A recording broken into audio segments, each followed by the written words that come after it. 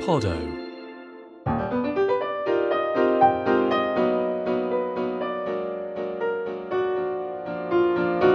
You're listening to Movers and Shakers, a podcast about living with Parkinson's.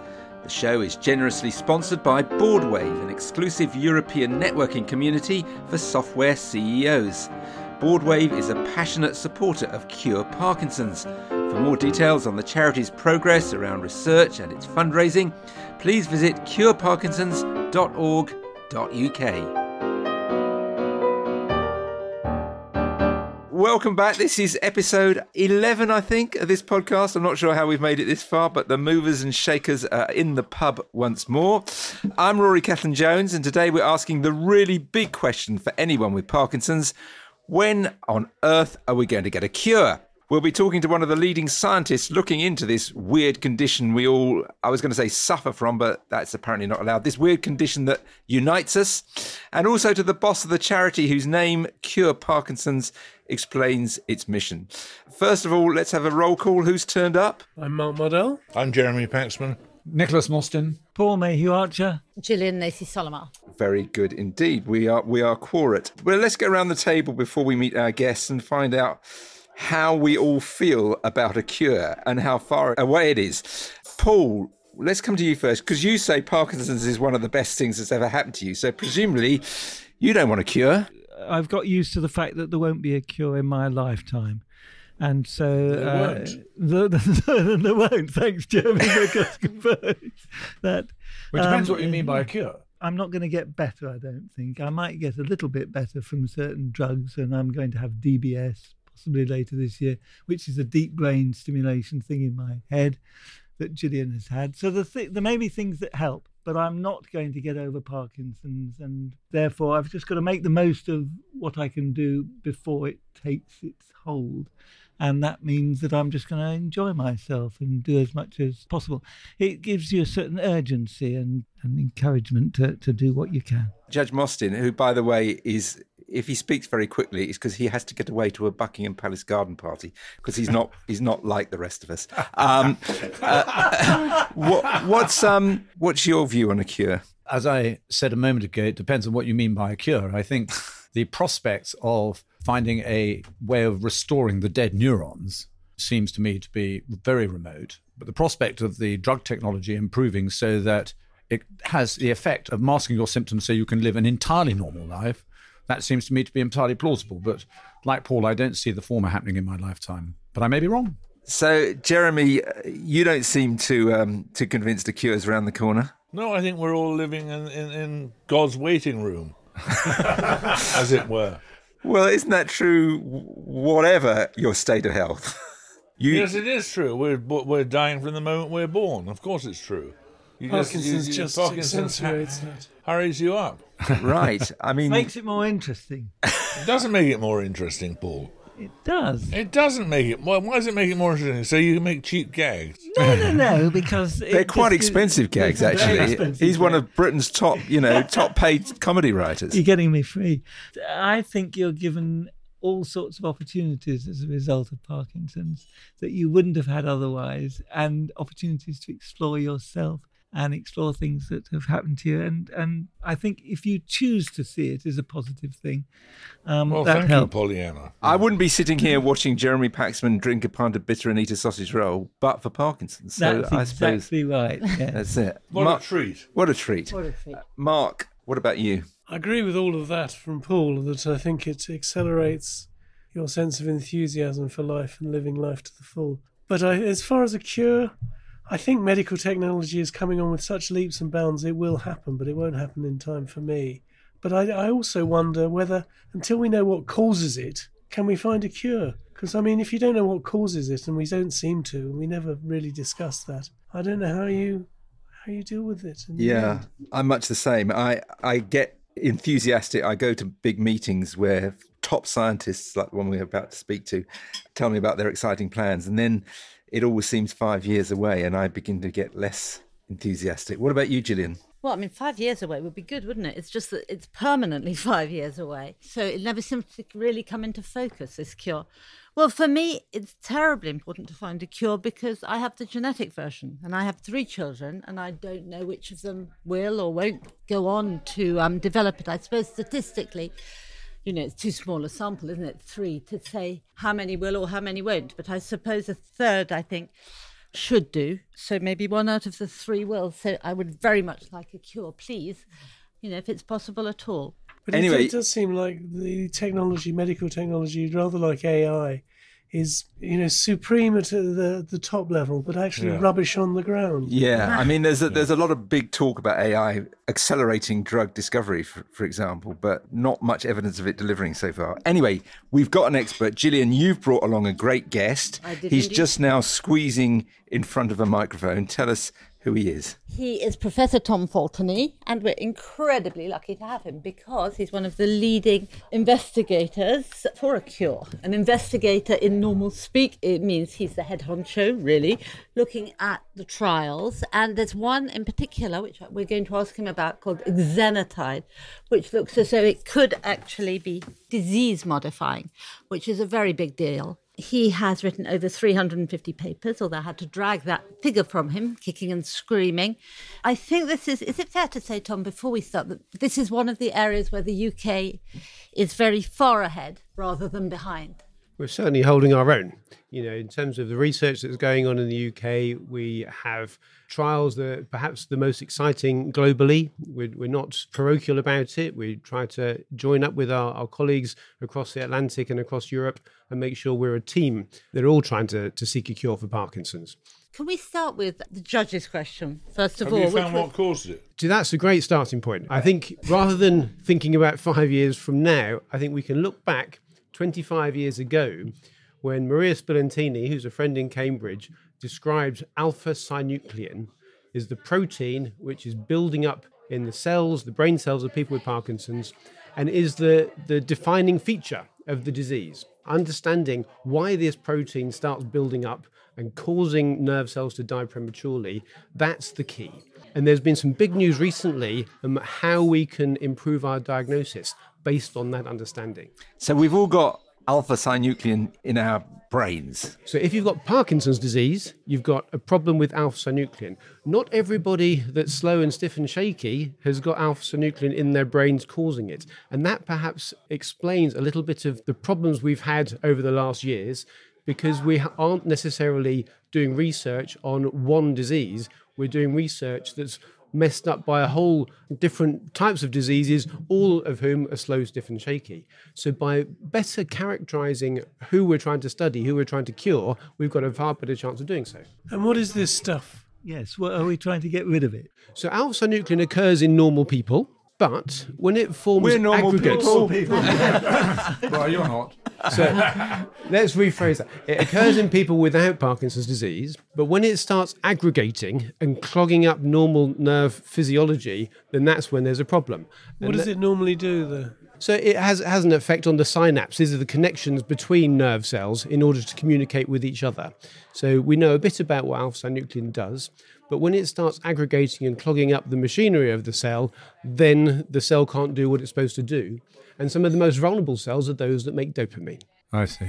Can we also ask a key question? How do you define cure? Ideally, you want to prevent it from ever happening. A cure is obviously after the event, once the symptoms have started and the disease process is ongoing. And to me, a cure is being able to slow the rate of progression sufficiently such that you're indistinguishable from other people who are just aging gracefully. Are you saying slow it, not actually stop? So we have treatments that can hide the symptoms. So whether it's the tablets for levodopa replacement, whether it's deep brain stimulation, all of these things can hide the symptoms. And for many people, they're very effective. Not everybody, but for many people, they're very effective. But what we need is once someone's presented with Parkinson's symptoms, to hide their symptoms, but also stop them getting worse and developing new symptoms. And that, if you do it sufficiently well, that's a cure. And is that Yes. one process or two? It may well be two, because if we were able to predict who's going to get Parkinson's disease, then you only need one. You just stop it getting worse. But once people have already presented, then restoring the deficit, there are avenues to go down to do that, but just hiding those deficits with levodopa replacement or DBS, we already have those. So it's easy to think about two things happening in parallel. One symptomatic, the other disease modifying. And why is it so difficult to get rid of this alpha-synuclein then? There have been trials that are looking at alpha-synuclein itself using antibodies to bind to alpha-synuclein and basically reduce the amount of alpha-synuclein there is in the brain. We don't know how well those antibodies get into the brain. They've been given by an infusion into the bloodstream, and they're given on a regular basis to keep the levels of antibodies topped up. But whether enough of them are getting into the brain and into the parts of the brain that are suffering from Parkinson's, that's not quite clear. So there is scope still to look at targeting alpha-synuclein itself. But there are a lot of other approaches looking at the consequences of alpha-synuclein or other ways of dealing with this pathology. Why don't we get down to nuts and bolts and look at what cures are on the horizon? Because there are a number of drugs that have reached phase 3, aren't there? And explain why that's important and what they are. So another way of looking at it is identifying what things makes Parkinson's worse. And one of the things we know about is diabetes. If you've got both diabetes and Parkinson's, then it makes your Parkinson's rate of decline far, far quicker. It's a far more malignant disease. Oh dear. So understanding that means that if we can address the processes which help diabetes, we may also be able to help the rate of progression of Parkinson's in people who don't have diabetes. And that's where this diabetes drug exenatide comes in. What's the story of that? Where is it? When might we get it? So this is a great story, that this protein was found in the venom and the saliva of the Gila monster lizard, which lives in the Arizona desert. And you can ask me, why on earth is someone studying the Gila monster? But there have been numerous medicines that have been identified from snake venom, for example. Heparin is a blood thinner that was identified in the Malayan pit viper. So there are people who are testing, looking for novel proteins in different species or different areas. And so this Exendin-4 was identified in the Gila monster venom, and it was found to be very similar to a protein that we all make called GLP-1. Now, GLP-1 is really important to control your blood sugar. And this is why it's ended up being a treatment for diabetes, because Exendin-4, or the synthetic version of it, exenatide, works on the same receptors, the GLP-1 receptors, but it works for much longer. It has a lasting effect on these receptors in order to control your blood sugar. What people have done in parallel is to look at this new protein and see what it does to nerve cells in the dish. And if you use exenatide in the laboratory, it protects nerve cells from toxins. No matter which toxins you use to poison the nerve cells, they seem to be much more robust when you give them a bit of exenatide as well. We've looked at the literature, looked at the epidemiology, and we found that people with diabetes who are normally at a higher risk of developing Parkinson's disease, those that have been given exenatide for their diabetes, they have a far lower rate of developing Parkinson's disease. So there's some anecdotal evidence that perhaps this is doing something to reduce your risk of getting it. I see.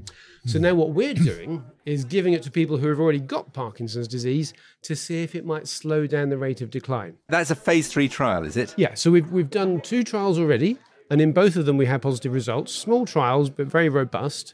And so now we're doing the third, it's a phase 3 trial, multi-center, double-blind, placebo-controlled, highest quality evidence to see if we can demonstrate that using exenatide, continuing it for a 2-year period, does have a prolonged benefit and reduces the rate of decline. And to what extent is that benefit? So in the last trial, it was a 4-point improvement. It's a scale we use to measure Parkinson's disease. We call it the UPDRS, Unified Parkinson's Disease Rating Scale. And a 4-point improvement is quite modest, but over the course of 1 year, 4-point is pretty much as someone might decline. So it stopped the rate of decline. What we need to do is to find if 4 points is everything, or if it's 4 points per year. Because if it's a cumulative effect, then over 10 years, then that's the difference between still at work and in a nursing home. So, And what's your hypothesis on that one? well, we hope that it works, but we have to be robust scientists about it. Is exenatide a drug that's already given to people with Diabetes, yeah. So what's stopping me getting it now? you need to make the best decision for you. Of course, it's licensed as a treatment for diabetes. If you had diabetes as well, your GP could prescribe it. There are other diabetes drugs, and they'd weigh out the pros and cons. Rather than prescribing it carte blanche for Parkinson's patients, we want to get the data to show that it's definitely helpful. There are downsides, of course, to using this drug. It causes nausea, it causes weight loss, it can cause bloating and puts you off your food. Those tend to be transient effects for a couple of months, but we don't want to give people other things to have to put up with unless it's definitely good at slowing down the rate of progression of Parkinson's. On the other hand, there may be people with Parkinson's who think Parkinson's is far worse than a bit of bloating and a bit of discomfort. Indeed. So if we get the data, then I think we will certainly advocate using this on a bigger scale. So I have diabetes as well. Would it be sensible to tell my GP about this and ask? Absolutely. There are a number of different GLP-1 receptor agonists. So exenatide is the first one, and there are some newer ones that have come along. And there are trials of most of them in Parkinson's patients as well, based on what we've published previously. There's another drug that's been highly publicised called Ambroxol, which is basically cough medicine, isn't it? Absolutely. So this is parallel work. This has got a different approach. So this Ambroxol appears to help an enzyme called GCase. So GCase is produced by a gene called GBA1, and it's the gene that gets mutated, which actually causes a different disease called Gaucher's disease. And it's interesting that people that ran the Gaucher's disease clinics noticed that all the relatives of their Gaucher patients seem to turn up with Parkinson's disease. So it seems that just having one abnormal gene is a risk factor for developing Parkinson's later in life. And from a big study that occurred trying to help people with Gaucher's disease, they found out that this drug Ambroxol, which is an over-the-counter cough syrup, was a chaperone. It helped protect GCase from being broken down. There's now interest in using Ambroxol in patients with Parkinson's disease to enhance the GCase activity they have and therefore rescue the nerve cells from dying. Therefore, we should all be going out and getting this cough medicine. Well, isn't it? I mean, don't you think that's hilarious that there could be a cure for Parkinson's in cough mixture? I mean, that's God having a fantastic laugh. Well, the important thing is that we need to get the trials done to find out the answers. There are dozens of different drugs that are already being used in people that we know are relatively safe, but we don't know what they do for Parkinson's and if they do slow down the rate of progression or if they could even make matters worse. Key question, how far away are you telling us there might be a cure? So I will put every caveat that you like. We need to get the data. We need to look at it carefully and make sure that what we publish and how we present the findings are robust and sensible. We're not trying to be sensationalist and we're not trying to say we found a cure. If we find something that slows down the rate of progression, if that's what we find, then that's the news we'll shout from the rooftops. So no date. No date. So the last person finishes the trial in February 2024. It'll take us a few months to do the data analysis and then to get the data published. So sometime middle of 2024, we'll have those results. If it's negative, then of course we present it as such.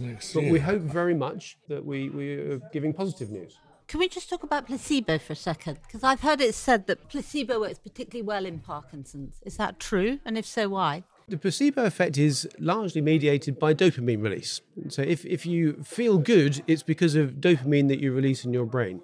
And when you take all of these pills that you've got in front of you, the Sinemeta Madapar, this is replacing dopamine and it can change your mood, it can change your perception.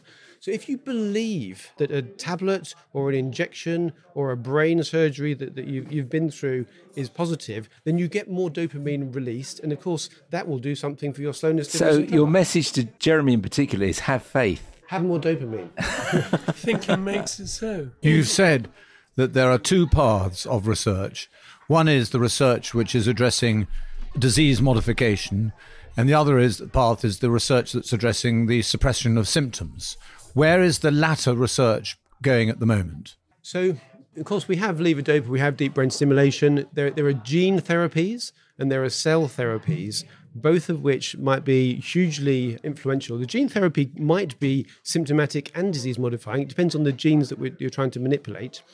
Cell therapy, we hope, is restorative. So if you take dopamine cells and you put them back into the brain, then in a sense they can make connections with the cells that want to receive the dopamine and they can restore the normal dopamine firing. But of course, that's not dealing with the alpha-synuclein pathology, which can spread outside the dopamine system. So it can be a very effective way of restoring what's lost from the dopamine side. It means you won't have to take so many pills, but it doesn't necessarily stop problems later on, which could be balance problems or speech problems that have got nothing to do with dopamine. Can I just say you've performed a miracle today, because I've just heard Jeremy saying this is most encouraging. Yeah, it's amazing. It is it's like incredible. it's complete Yeah, it's transformation. taking us up to episode 11 to get that out. It is, Yeah. absolutely.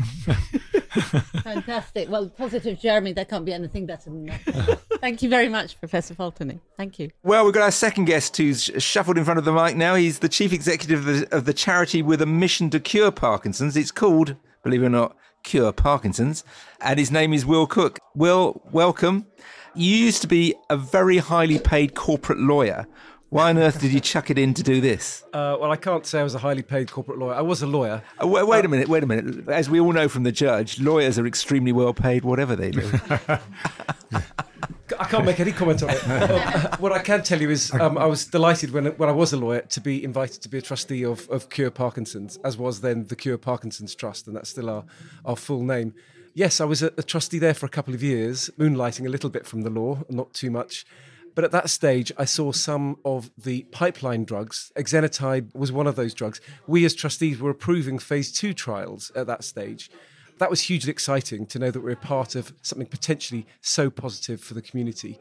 And here we are, 8 years later, and so we're looking towards the back end of the phase 3 trial on that type of drug. But there was an inspirational figure behind Cure Parkinson's. Absolutely. I will say the two reasons why I'm involved in Cure Parkinson's. One is ILCT, or this pipeline of drugs. I can talk more about that in a sec if you like.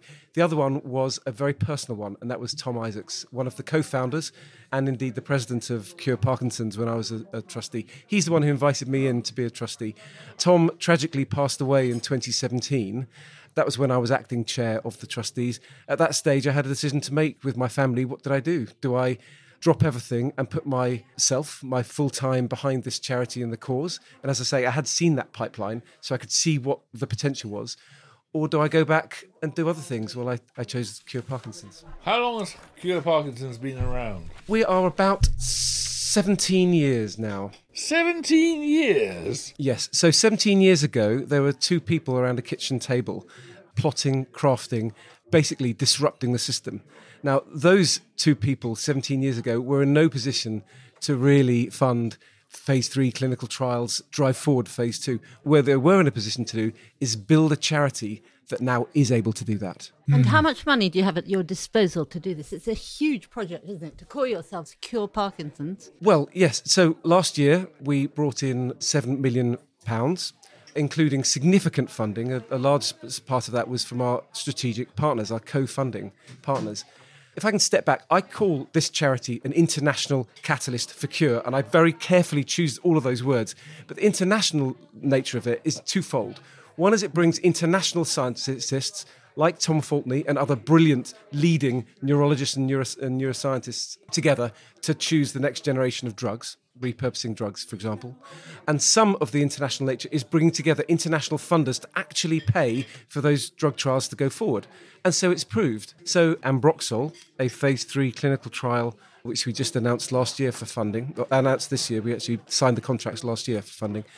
That was a syndicate of us alongside an American institution, Van Andel, alongside a UK charitable foundation, the John Black Charitable Foundation, and indeed Parkinson's UK, virtual biotech. But let's get. I think what Gillian is getting at is that, you know, you say we raised £7 million last year.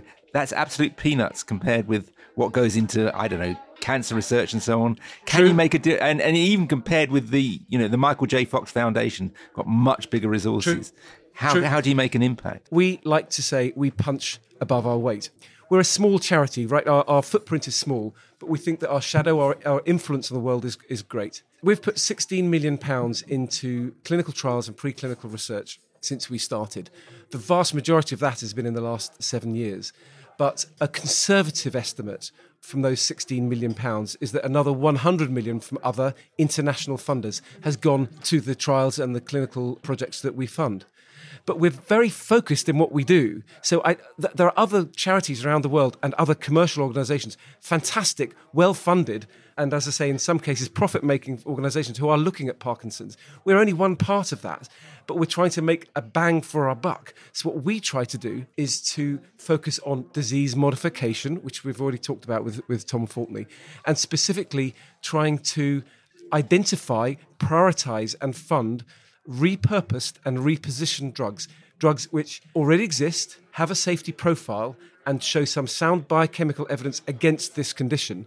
If so, we will obviously go through the usual due diligence and then fund to try to get them through to clinical trial. I'm still trying to absorb what Tom said, but if I was a cynical old hack looking for a newsline rather than a sophisticated podcaster, I'd be saying, are you talking about a cure, something that could be labelled a cure by the middle of next year? So, the word cure, let's talk about the word disease modification and then link it to cure. Disease modification is getting into the brain, into the underlying pathology of Parkinson's and altering it and changing the way the brain works. Those neurons, those dopamine-producing brain cells, changing the way they work.